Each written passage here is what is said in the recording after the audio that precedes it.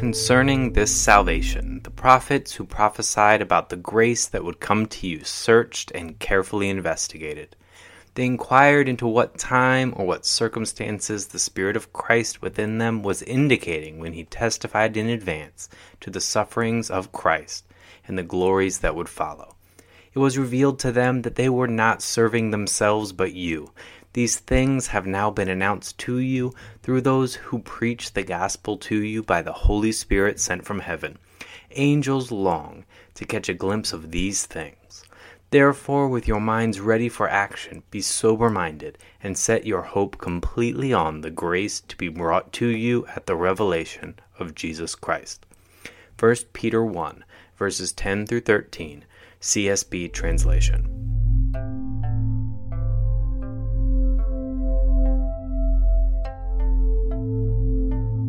Welcome back to From Hevel to Eternity, my Bible study podcast. I'm Brian, and today we're going to be getting into the Christmas spirit a little bit. No catchy jingles or tacky sweaters, I'm not that festive. We're just going to go through an exploration of the question, what is Advent? So chances are, whether you grew up in the church or outside of the church like me, you've heard of, read about, or celebrated Christmas. Chances are that you have also heard of Advent. I'm willing to bet that for most people, Advent means those little pop-out calendars that contain chocolate. They start December 1st and go up until Christmas. I mean, they've even got extra creative with them nowadays. My son has these Lego Advent calendars now, where you open the day's box, get a handful of little Legos, and construct something each day that all relates to the same theme. It's really cool, and it's fun, but it misses the mark if we just leave it at that. For most people today, Advent is just this. It's just this countdown celebration leading up to Christmas Day. This makes it an ideal, if not also unlikely, candidate for my podcast, which aims to explore areas of the Bible and Christian tradition that we tend to gloss over without really processing. I know for a fact that I just glossed over Advent for a while without giving any thought to the why behind it. So today, let's explore two questions. Why is it important to spend time reflecting on the days leading up to Christmas? And how can we spend time celebrating Advent in ways that might be meaningful and spiritually uplifting? I may even throw in some bonus Christmas Carol excerpts that can be applied to each type of celebration. I think we will actually find that exploring the why behind the anticipation of Christmas is what Advent is all about. That Advent reminds us of the grand story of God's redemptive plan for humanity. That celebrating Advent is actually an extension of celebrating God's promise of salvation that is fulfilled through Jesus, the Messiah.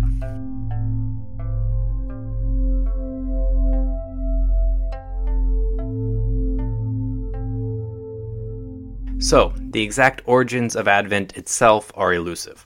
There is no mandate by Scripture to observe it, nor are there biblical instructions on how exactly to celebrate it.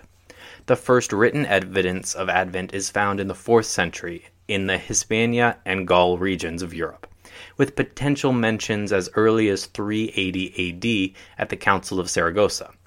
In short, the word Advent means coming. It stems from the Latin word adventus, which is a translation of the Greek word parousia. The Greek word literally means to come near, which ends up carrying this meaning of the arrival of this weighty presence. This word appears 24 times in the New Testament, with a primary focus on Jesus being the presence that is arriving. James 5:8 says, "You also be patient, establish your hearts, for the coming of the Lord is at hand."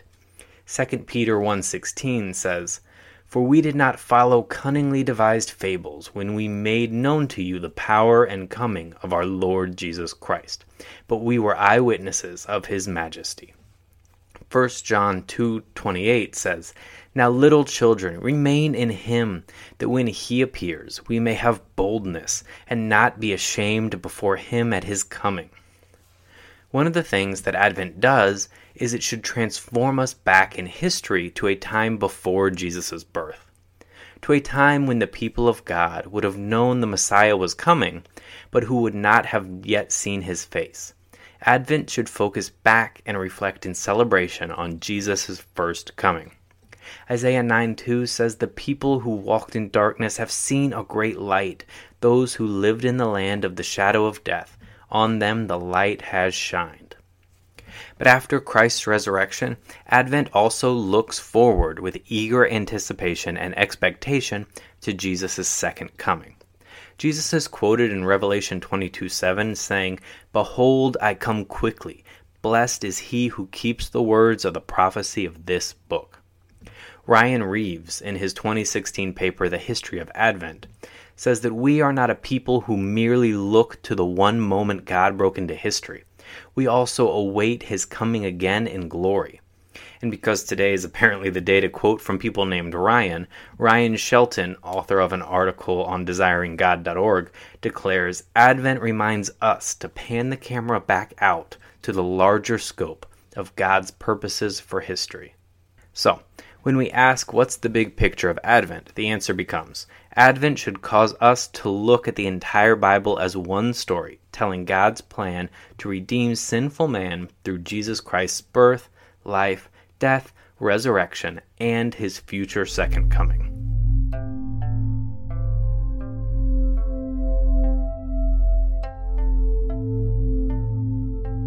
Advent is the season leading up to Christmas, yes, but it doesn't start on exactly December 1st. It actually starts 4 Sundays before Christmas Day, so 4 Sundays out from December 25th. This year, that means Advent actually started November 29th. Sometimes you see each of the weeks labeled hope, peace, joy, and love, respectively.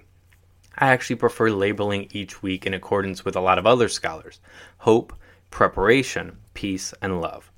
Basically, for 4 weeks, the season of Advent calls us to reflect on the promises of God that were fulfilled in Christ's arrival and his future second coming. We meditate on the anticipation that would have existed in the years of waiting for Jesus, in the years waiting for God's coming through Jesus the Messiah. We need to remember that for thousands of years, God people knew God was sending a Savior. They were waiting for the snake crusher from the seed of woman, the blessing to the nations from Abraham's family tree, the king from the line of David. They knew of his coming, but they didn't know exactly when he would arrive or who he would be specifically. There were glimpses and hopeful expectations. God appointed leaders like Moses to lead his people, earthly judges like Samson to save his people, worldly redeemers like Boaz to rescue his bride, and little K kings like David's direct son Solomon, all of whom foreshadowed in some way the coming of the Messiah, all of whom were not him. There were promises. God appointed prophets to declare characteristics the Messiah would take on and indicators of the Messiah's surroundings. But it was a period of expectantly waiting for the Messiah's arrival, a period of time prior to the King of Kings' first coming. Advent in part taps into that expectation, and that's why Advent counts down to Christmas, to that day when Jesus the Christ, God the Son made man, was birthed into the world in the little town of Bethlehem. We need to celebrate Advent in a way where we try to gauge this cultural expectation that existed then and create a new cultural expectation for what should exist now for Jesus' second coming.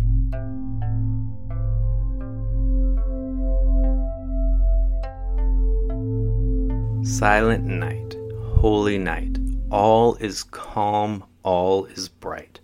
Round yon virgin mother and child, holy infant, so tender and mild, sleep in heavenly peace. Silent night, holy night, shepherds quake at the sight, glories stream from heaven afar, heavenly hosts sing Alleluia. Christ the Savior is born. Excerpt from the hymn, Silent Night. So the first celebration of Advent is hope, or promise. The hope and promise that was fulfilled when Jesus was born on this earth. The hope we have and the promise that was fulfilled through his completed work on the cross. And the hope and promise of what is to come for those who trust in Jesus as both Lord and Savior. All the promises of God find their yes in Jesus, and Christ alone is the hope of all humanity. Some verses to go along with the promises of God. I wait for Yahweh, my soul waits. I hope in his word. Isaiah 7:14. Behold, the days are coming, says Yahweh, that I will perform that good word which I have spoken concerning the house of Israel and concerning the house of Judah. In those days and at that time I will cause a branch of righteousness to grow up to David, and he shall execute justice and righteousness in the land.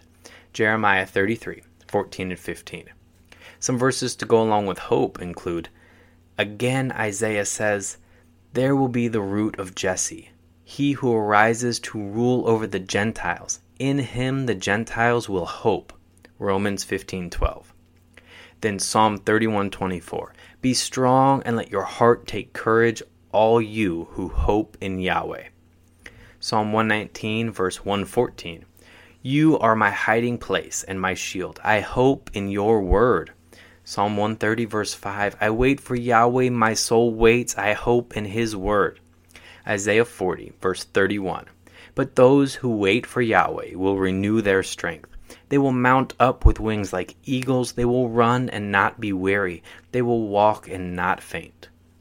Hebrews 10:23 says, let us hold fast the confession of our hope without wavering, for he who promised is faithful.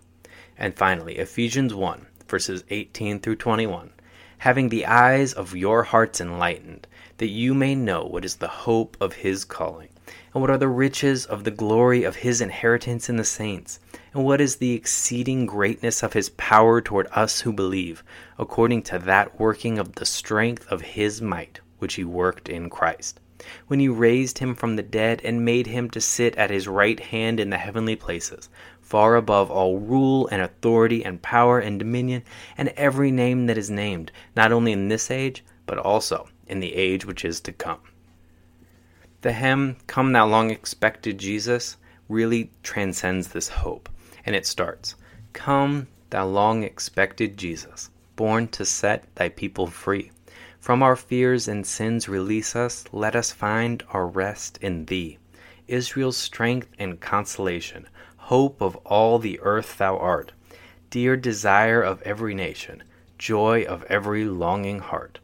Born thy people to deliver, born a child and yet a king, born to reign in us forever, now thy gracious kingdom bring.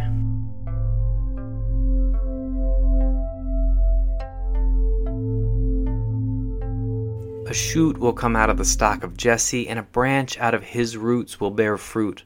The Spirit of Yahweh will rest on him, the Spirit of wisdom and understanding, the Spirit of counsel and might, the Spirit of knowledge and of fear of Yahweh. His delight will be in the fear of Yahweh.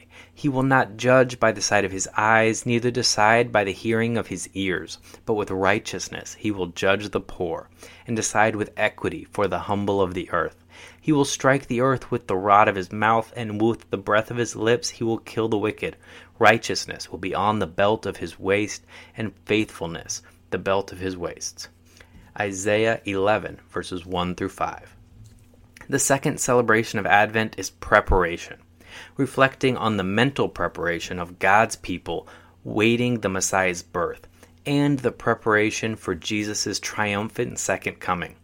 Micah 5:2 says, But you, Bethlehem Ephrathah, being small among the clans of Judah, out of you one will come forth to me that is to be ruler in Israel, whose goings forth are from old, from everlasting.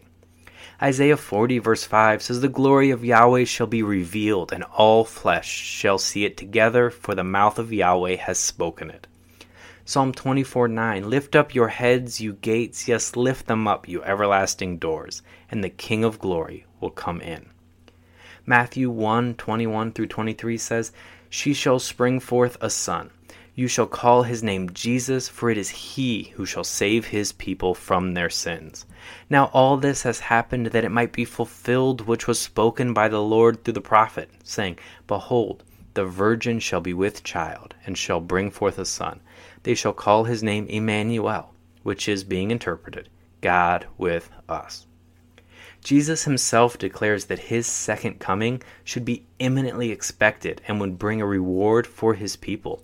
In Revelation 22:12 he says, Behold, I am coming quickly. My reward is with me to repay to each man according to his work. I am the Alpha and the Omega, the first and the last, the beginning and the end. So what are some ways that we can actively engage in preparation for Jesus' return? Well, we can spread the good news of Jesus during the Christmas season. Matthew 24:14. This good news of the kingdom will be preached in the whole world for a testimony to all the nations, and then the end will come. We can also push each other toward unity and love and good works. Hebrews 10:24 and 25 say, "Let us consider how to provoke one another to love and good works, not forsaking our own assembling together, as the custom of some is, but exhorting one another, and so much the more as you see the day approaching." We can show boldness as we sacrifice in this world and as we endure suffering here on earth, knowing that our inheritance in heaven is the greatest imaginable. Hebrews 10:34 through 37 says, "For you both had compassion on me in my chains, and joyfully accepted the plundering of your possessions, knowing that you have for yourselves a better possession, and an enduring one in the heavens. Therefore don't throw away your boldness, which has a great reward. For you need endurance, so that having done the will of God, you may receive the promise. In a very little while, he who comes will come, and will not wait." So there's a Christmas song that we sing that is filled with eager expectation that the people would have had for Jesus' birth, and the hopeful yearning that we should have now for Jesus' second coming. I worry that we sometimes miss that when we just sing it on the radio or in our church choirs. The hymn, O come, Emmanuel, begins, O come, Emmanuel, and ransom captive Israel, that mourns in lonely exile here, until the Son of God appear. Rejoice, rejoice, Emmanuel shall come to thee, O Israel. O come, thou dayspring, come and cheer our spirits by thine advent here. Disperse the gloomy clouds of night, and death's dark shadows put to flight. Rejoice, rejoice, Emmanuel shall come to thee, O Israel.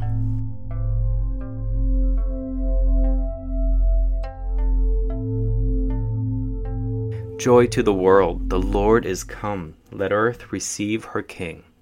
Let every heart prepare her room, and heaven and nature sing. Joy to the world, the Savior reigns. Let men their songs employ, while fields and floods, rocks, hills, and plains repeat the sounding joy. Excerpts from Joy to the World. The third Advent celebration is of peace, or joy in some studies. In light of the hope that we found and the anticipation of arrival that we have, we can then find peace and joy in who our God is and what our God has accomplished. The Yahweh's ransomed ones will return and come with singing to Zion, and everlasting joy will be on their heads. They will obtain gladness and joy, and sorrow and sighing will flee away. Isaiah 35:11.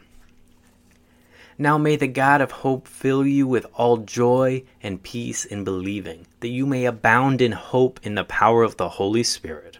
Romans 15:13.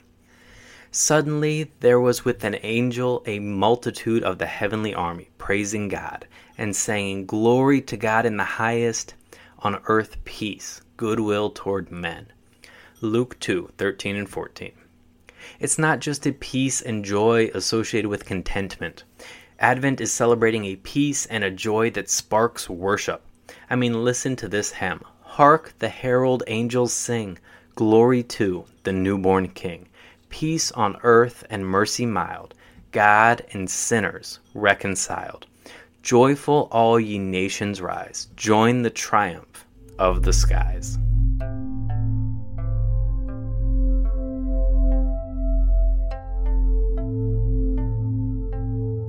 The final celebration of Advent is love. This one usually gets associated with a call for us to love each other and to live in harmony and peace.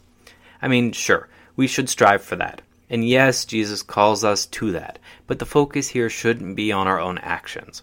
Our actions should be an overflow of something else. Our love for others should be an overflow of the love that God has shown toward us.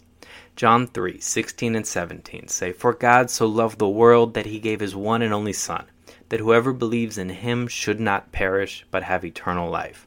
For God didn't send his Son into the world to judge the world, but that the world should be saved through him.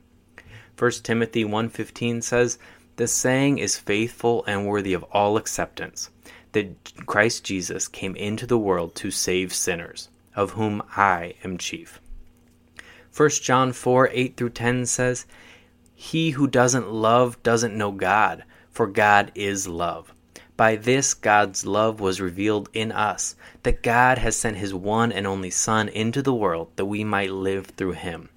In this is love, not that we loved God, but that he loved us and sent his Son as the atoning sacrifice for our sins."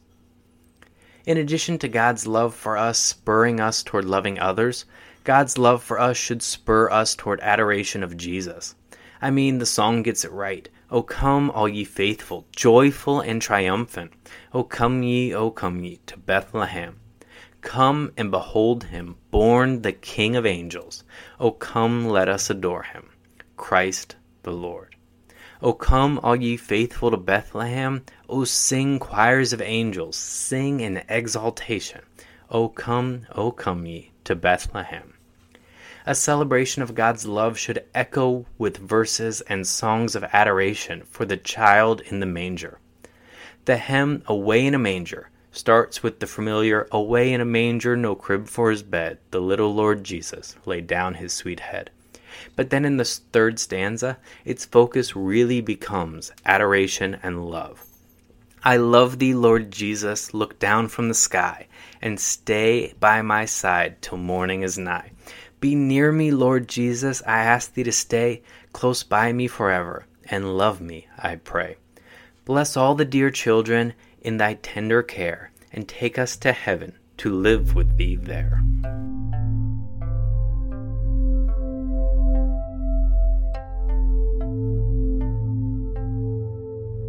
Ashrita Chuchu, in her book Unwrapping the Names of Jesus, kinda sums up that Advent demarks a season of expectantly preparing to celebrate the first coming of Jesus, while eagerly awaiting his second coming to establish his kingdom, even as we celebrate his presence among us through the promised Holy Spirit.